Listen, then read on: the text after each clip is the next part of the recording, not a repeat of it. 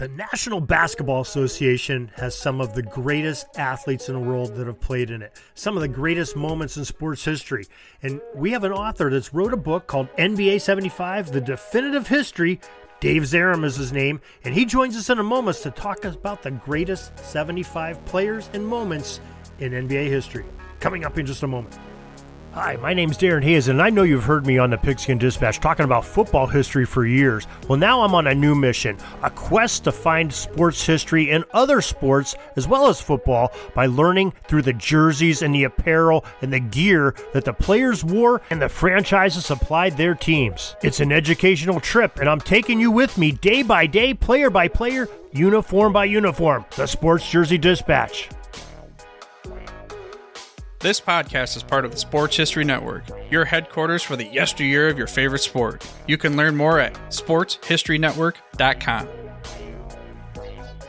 Hello, my sports history friends. This is Darren Hayes of the Sports Jersey Dispatch podcast. Welcome once again to the Pig Pen, your portal to all things great in sports history, and welcome to another episode of our Sports Jersey Dispatch podcast. We're going to talk about some great basketball history today, in particular the NBA history, and a little bit before that, we have an author that's wrote a book recently called NBA 75, The Definitive History. His name is Dave Zarum, and he goes through Firefly Books, the publishing company, and they were nice enough to send us a copy of the book. We read it, really loved it, and glad to have Dave on today. Dave Zarum, welcome to the Pig Pen. Hey, great to be here. Dave, exciting book. We'll get to it in a little bit. Really excited after reading this. You really got me pumped up about the NBA season again. I was already excited watching it, and re-energized me here a little bit. But I guess before we get started, you have an interesting background, and maybe you could share that, especially your interest in basketball and your connection to basketball to make you write a book about it. Sure. Yeah, by all means. Well, I grew up a huge sports fan, like a lot of kids, and a huge basketball fan. Particularly at some point, I was really always drawn to the history of the game. Any documentary that came by, any little video I can grab from a bin in a video store, those compilation videos, like anything I can get my hands on about the history of the game. I just always gravitated towards that. And, fortunate enough, I was able to be part of the launch of a publication called Sportsnet Magazine, kind of like a Sports Illustrated in Canada. This is about halfway through the 2000s. And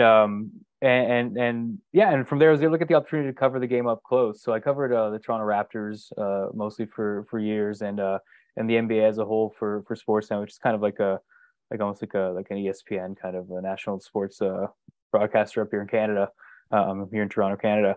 So just covering the Raptors, I was able to kind of as much as I was covering the day-to-day, I was still always drawn to the history of the game. Anytime I had a chance to speak to a coach or a former player, I wasn't really asking about like the game that night. I was always asking about stories from back in the day, because that's all I really was interested in. So when the opportunity came by to write this book, NBA 75, it was I jumped at it to say the least. Firefly, who you mentioned earlier, they had put out a similar book about the NHL called NHL 100, marking the 100th anniversary, and we're going to do a similar project to mark the NBA's 75th anniversary a couple years back.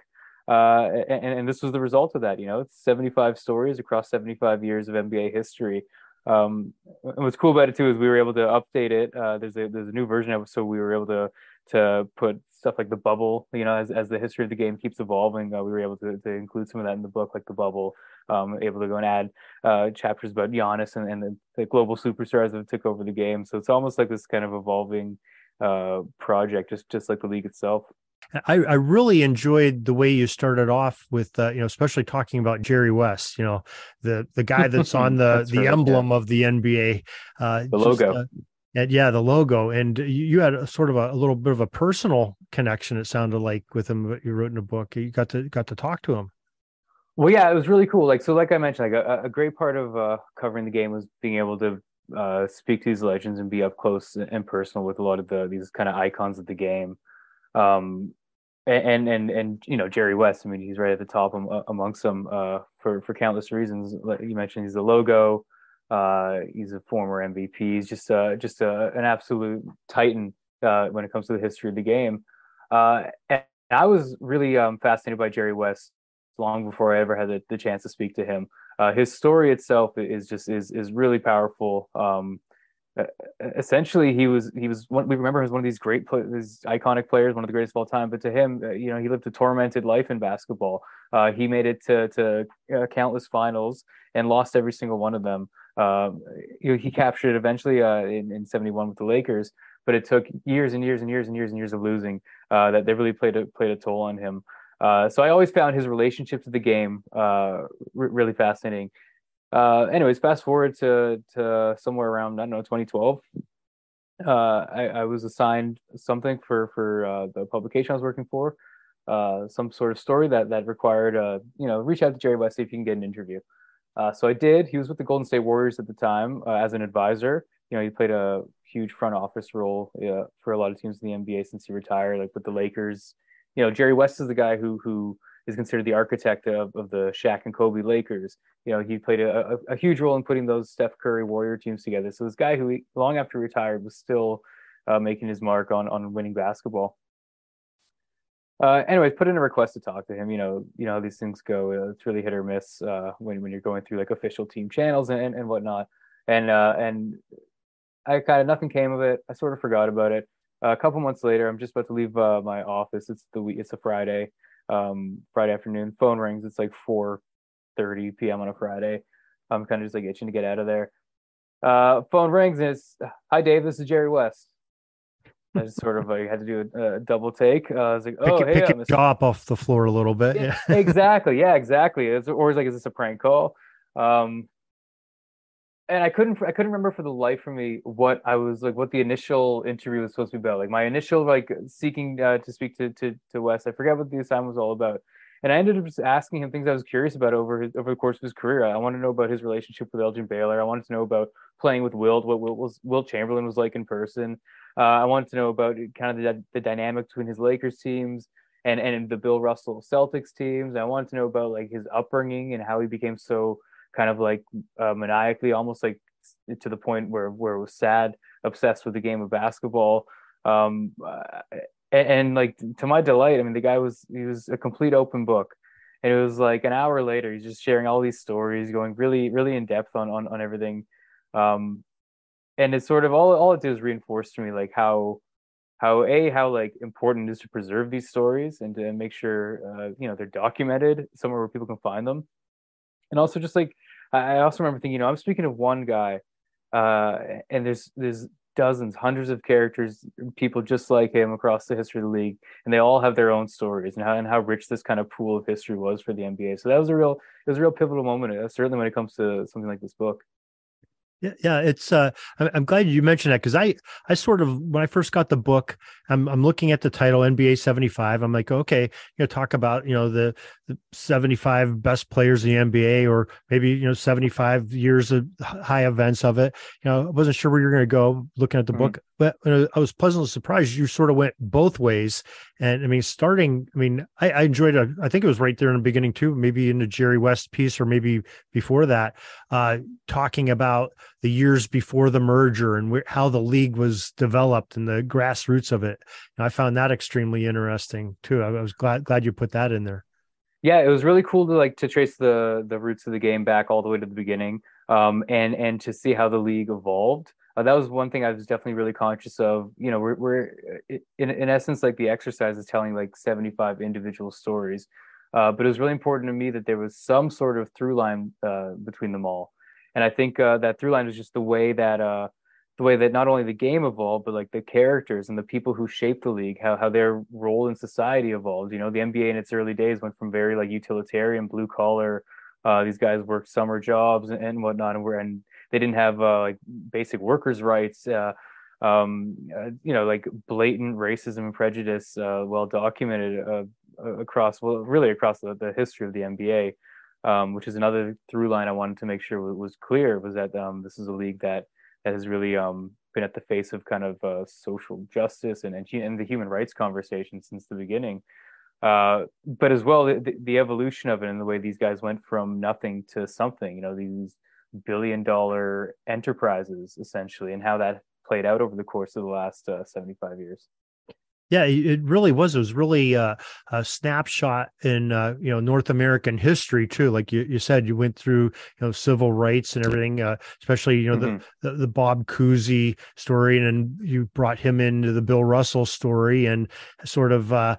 how that was navigated through, Cousy. I think you had the one spot where uh, Russell wasn't allowed to eat dinner with the team in a particular city, and Cousy ended up taking a meal back to his room and eating it with them. And, there's just some great little So many pieces. stories like that. Yeah, so many Yeah, stories like that. extremely interesting. I really found that great, and I didn't get a chance to watch Bill Russell play much. I was a little young when he played, but really enjoyed the story of it. And especially I knew him as a broadcaster, never knew a little bit of legacy. But I thank you for that too. And I was most interested because I saw the cover. You have 5 players on there. You have Kobe, you have Bird, you have MJ, LeBron, and Magic. And 3 of those are from what I think is just like the most magical time in NBA history. I think those mid to late 80s teams. And you talk quite a bit about that. And I was really excited about that, especially, the Dream Team and the Celtics Lakers matchups, Right. those eras. And, so maybe. Well, that's when the game became the game in a lot of ways. As far as we know it today, the league going from basketball being somewhat niche, definitely not a predominant sport. As great as people like Bill Russell were, Will Chamberlain, Jerry West, Elgin Baylor, like these Oscar Robertson, these incredible figures. The NBA basketball was never a massive industry, so to speak. While they were playing, and it's really Magic and Bird.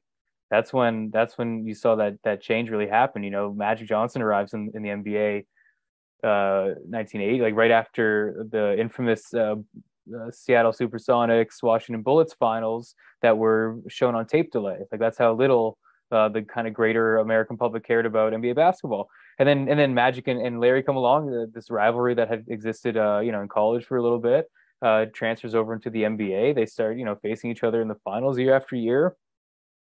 It was just something for the public to kind of glom onto, and the NBA, to their credit, especially under David Stern, did a great job of marketing that and taking advantage of that. I always love the analogy that Stern apparently used to like to use in terms of the way he marketed the league, is that it was kind of like a Walt Disney operation. Michael Jordan was Mickey Mouse, and Magic was Goofy, and so on and so forth. Um, but I also really hope that it came across in the book that as much as Magic and Larry really helped change the tide of NBA basketball and grow the game in huge ways, when Michael Jordan came along, and when he was entering his prime, when he started doing his thing, I mean, it just took the whole operation to a complete another stratosphere. So I mean, they're in the same era and they're peers, and they're always like grouped together for good reason. But I always hope to make a distinction that even among that class, Michael was kind of a leaps and bounds above. Yeah, you sort of saddened my heart, and I had a what if moment. I'm live in Pennsylvania, so the only team in Pennsylvania is 76ers. So I've been a 76ers fan all my life, and I'm sitting there reading that part. Dr. J, who I loved watching as a player.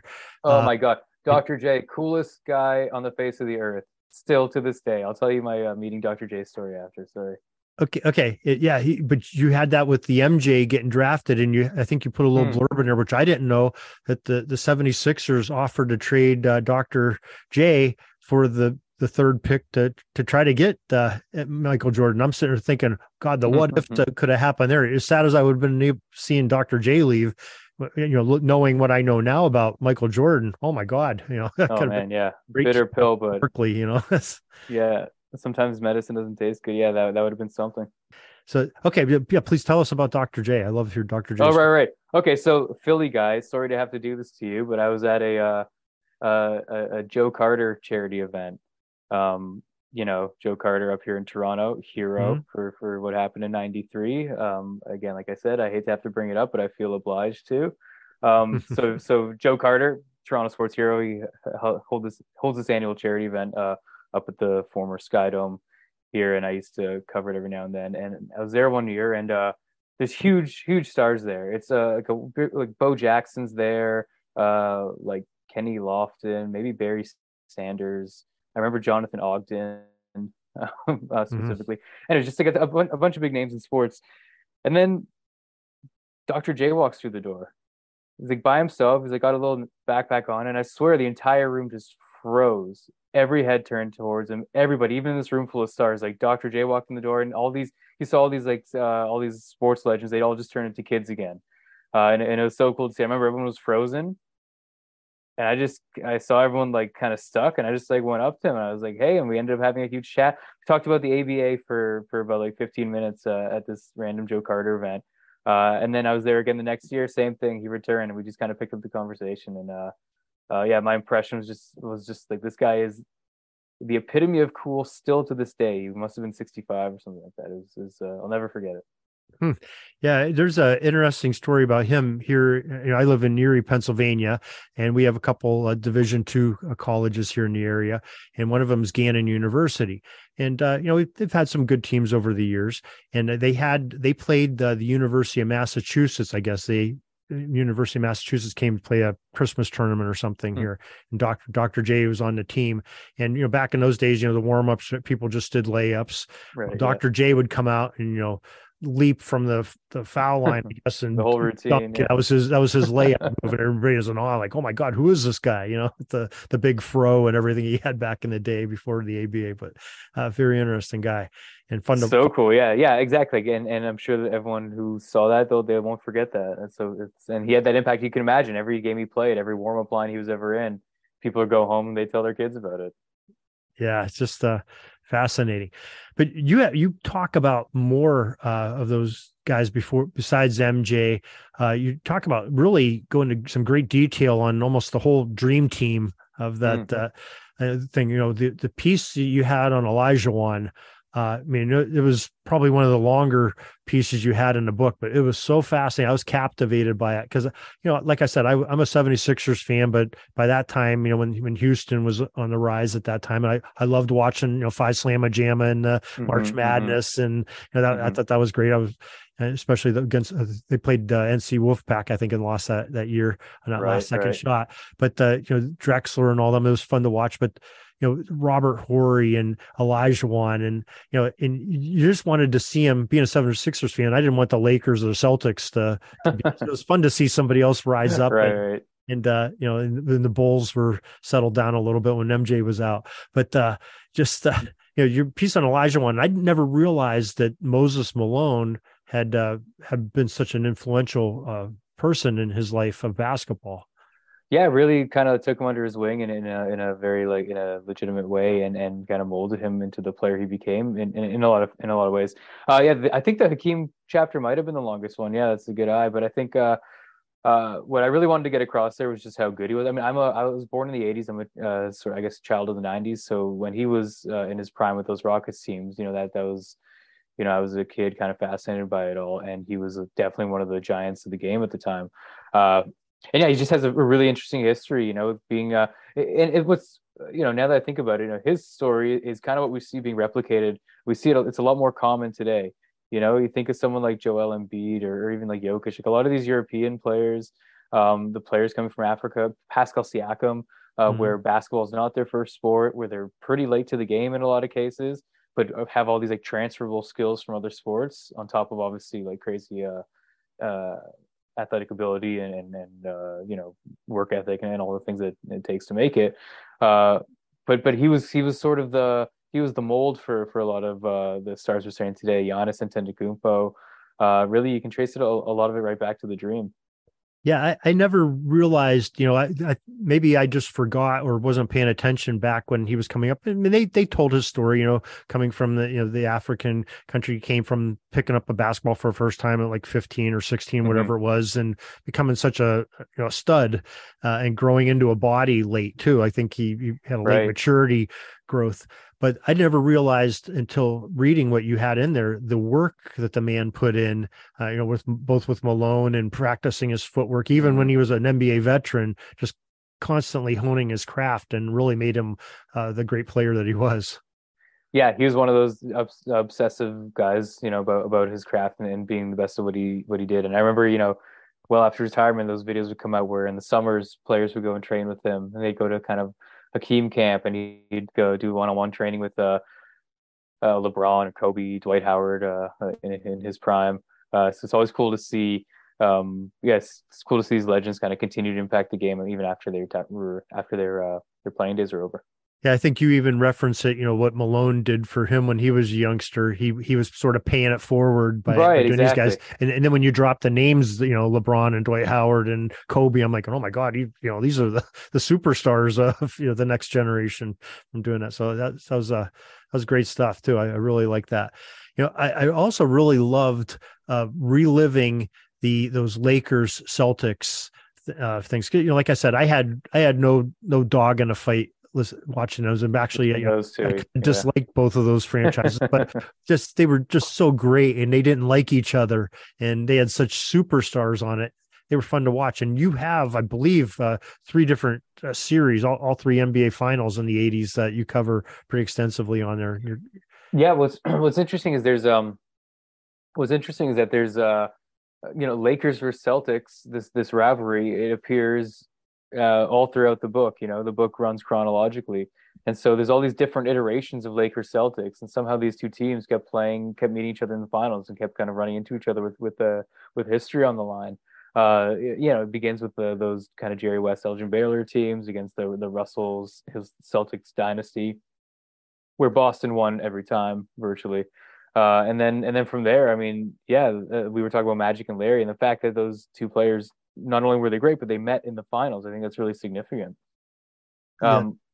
Hold on one second. Can you still hear me? Yeah. Okay. Sorry, some weird pop sound just happened here. Okay, I'm gonna continue from where I was just talking. Yeah.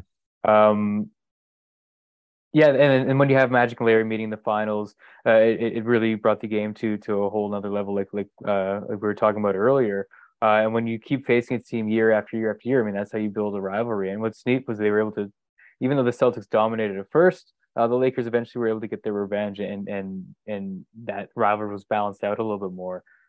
And then when you fast forward, I mean, with the Kevin Garnett Celtics and Kobe's Lakers, I mean, that rivalry was renewed, and they faced each other a couple more times, and it's just always wild for me to see the same teams keep reappearing generations later, and just to think of the number of, you mentioned what ifs, like the number of things that have to fall into place in order for history to keep repeating itself in that way. I don't think we're going to see it this year, needless to say, or maybe anytime soon. But who knows what the future has in store? Yeah, definitely. Now, you just made me remember back, I think it was the rookie year for both Bird and Magic. And you're talking about, how Stern and company were building up the promotional thing. And I can remember the advertisements before the game, because it's NFL season, we're watching NFL games, and I think their first meeting, and they were promoting a game that was happening like Saturday night or something. And I can remember the announcer saying, can Magic pull a bird out of his hat, or something corny like that, to do it. And it just It just resonates. I mean, I can still hear that promo, but it got me to watch a game I probably wouldn't have watched otherwise. Exactly, and that's really honestly like on the court they were incredible. Magic, a 6'9" point guard who was doing these crazy flashy passes, running the fast break on the Showtime Lakers. In moving at this kind of breakneck speed that the league hadn't seen in a little while. And then Larry Bird, this kind of like killer. This guy who can hit shots from anywhere, talk trash with the best of them. Kind of could do anything and back it up. It's just really like kind of unique, one of a kind character.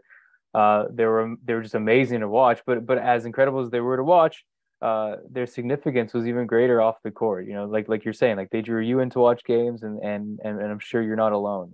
It's it can't be overstated how different things were after those two came along. Yeah, that definitely for sure. Just going back into some of the dream team players, talked about Elijah one a little bit, talked about Jordan, Barkley, you had, Clyde Drexler in that era, drawing a blank here now, but we had like Stockton and Malone were on those teams. That's right, Stockton, Malone. Yeah, Stockton and Malone were on that team. I mean, it was just absolutely stacked. And that was the point, in '88, USA lost, or they won bronze in the Olympics, but and it was a huge disappointment. And that was when there were still amateurs playing the Olympics, so the US was sending college players, and really didn't want to get embarrassed again. So also introducing the dream team and this unstoppable kind of basketball force. Yeah, but just that was absolutely star-studded.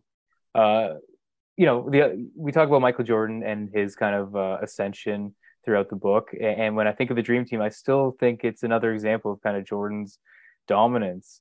Um, the dynamics within the team itself, entering the summer of '92, it was Magic Johnson's league. Magic was still the kind of the king. And Larry was right there along with him, although Larry had started to really have back issues. So Bird was starting to be, he was a lot less effective on the court, but still obviously a huge figure in the league. And then internally over the course of that Olympic tournament, it actually probably happened earlier. It probably happened in training camp or pretty quickly, in the first few practices on that team. Became really clear that Jordan was the man now. Like the Magic and Larry days were amazing for the game, but they're over, and there's a new king in town, and his name is Michael Jordan. And that summer, that team and that tournament is when that transfer happened.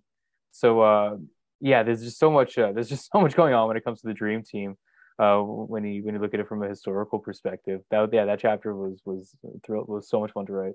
Yeah. One thing that was really interesting, that another thing that I learned is I didn't realize. I think the Dream Team, or the college stars that were going to be playing in the Olympics that year, Jordan being one of them, ended up playing some exhibition games against NBA all-star teams. And you have a segment where, Jordan's playing against, I think, Bird and a couple other people that we just talked about. And they really didn't like him because they thought he was showing off. And, the college stars end up beating the NBA stars. Exactly. Yeah. I think within, as their egos exist. And so maybe it was hard for someone like Magic Johnson or even Larry Bird to admit it. But I think the signs were there really early on when it came to Michael that, this was a different dude. Yeah, I never remember having a hatred of Michael Jordan by anybody. Everybody loved him because he was, even in college, even at North Carolina, and everybody just loved him. And he was just a piece of the puzzle there. He wasn't, in Dean Smith's offense like you describe. He was just Right. one of the team players. It was all team, and he never really got to have his star shine like probably could have as a collegian. But I never realized that the NBA players sort of had an animosity and a little jealousy rivalry with him right out of the gate before he even played a game in the NBA.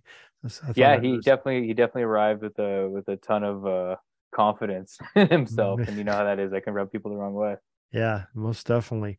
And I think later on you allude to when he's playing in the NBA season, I think one of his first playoff runs with the Bulls, he ends up taking, somebody gives him a shot. I think you had Bird pushing him or something like that. And he gets, PO'd a little bit and just goes off on him for like 60 some points. And It didn't take much. Like the thing with Michael Jordan famously is that he actively sought motivation and reasons to kind of like take his game to another level, and sometimes it got incredibly petty, and that was what drove his greatness, and makes him like really, in all honesty, like in a lot of ways an unlikable character.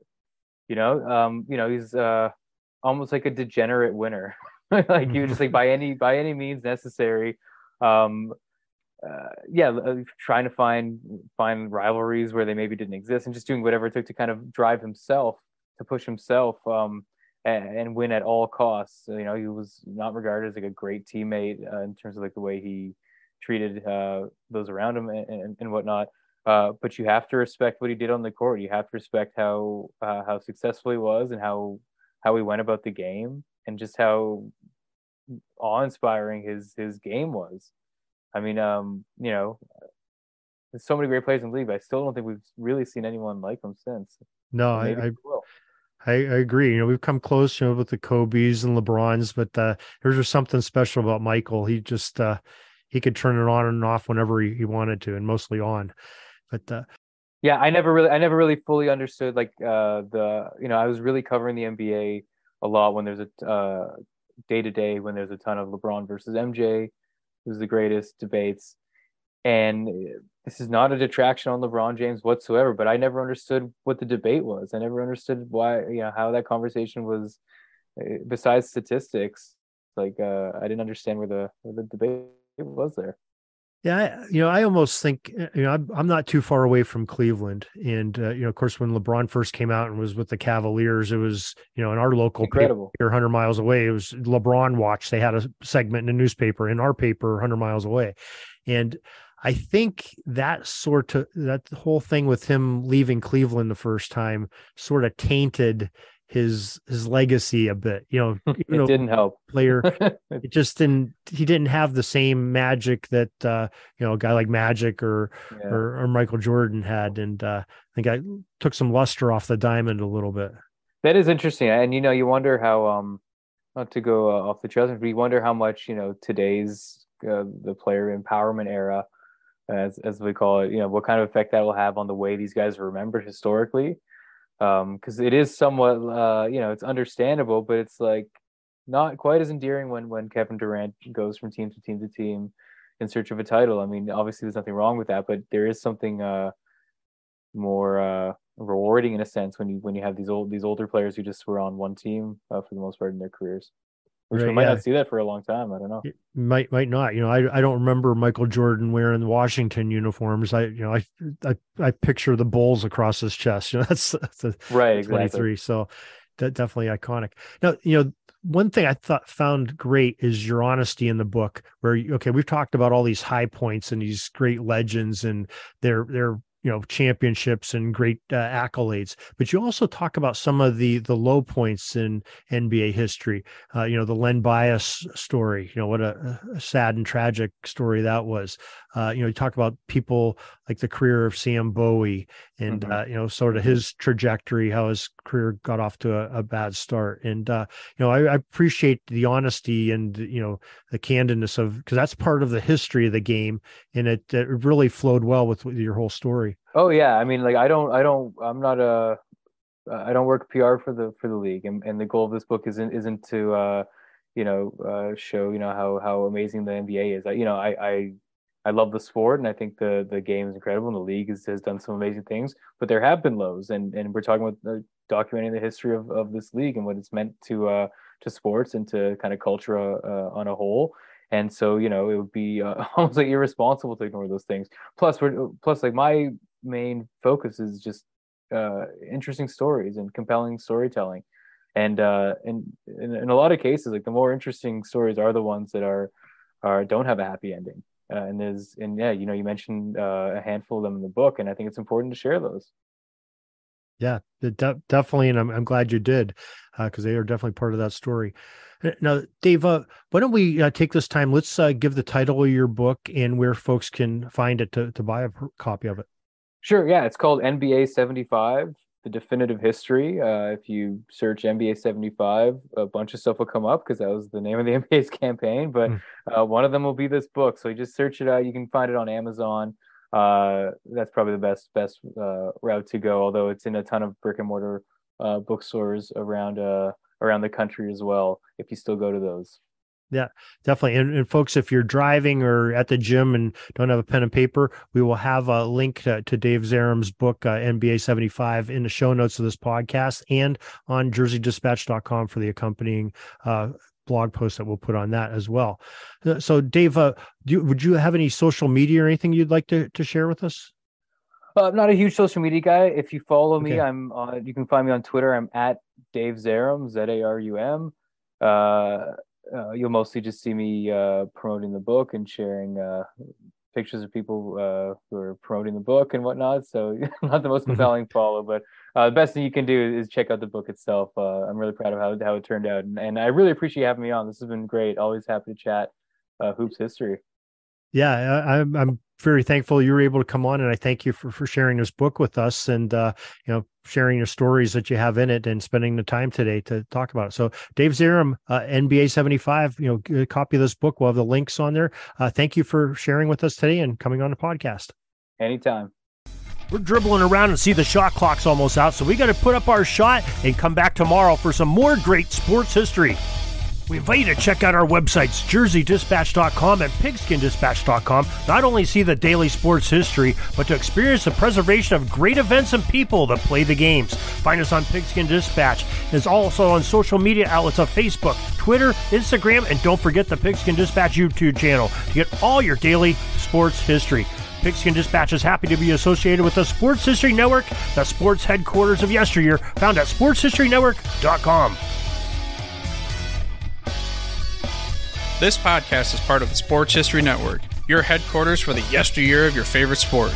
You can learn more at sportshistorynetwork.com.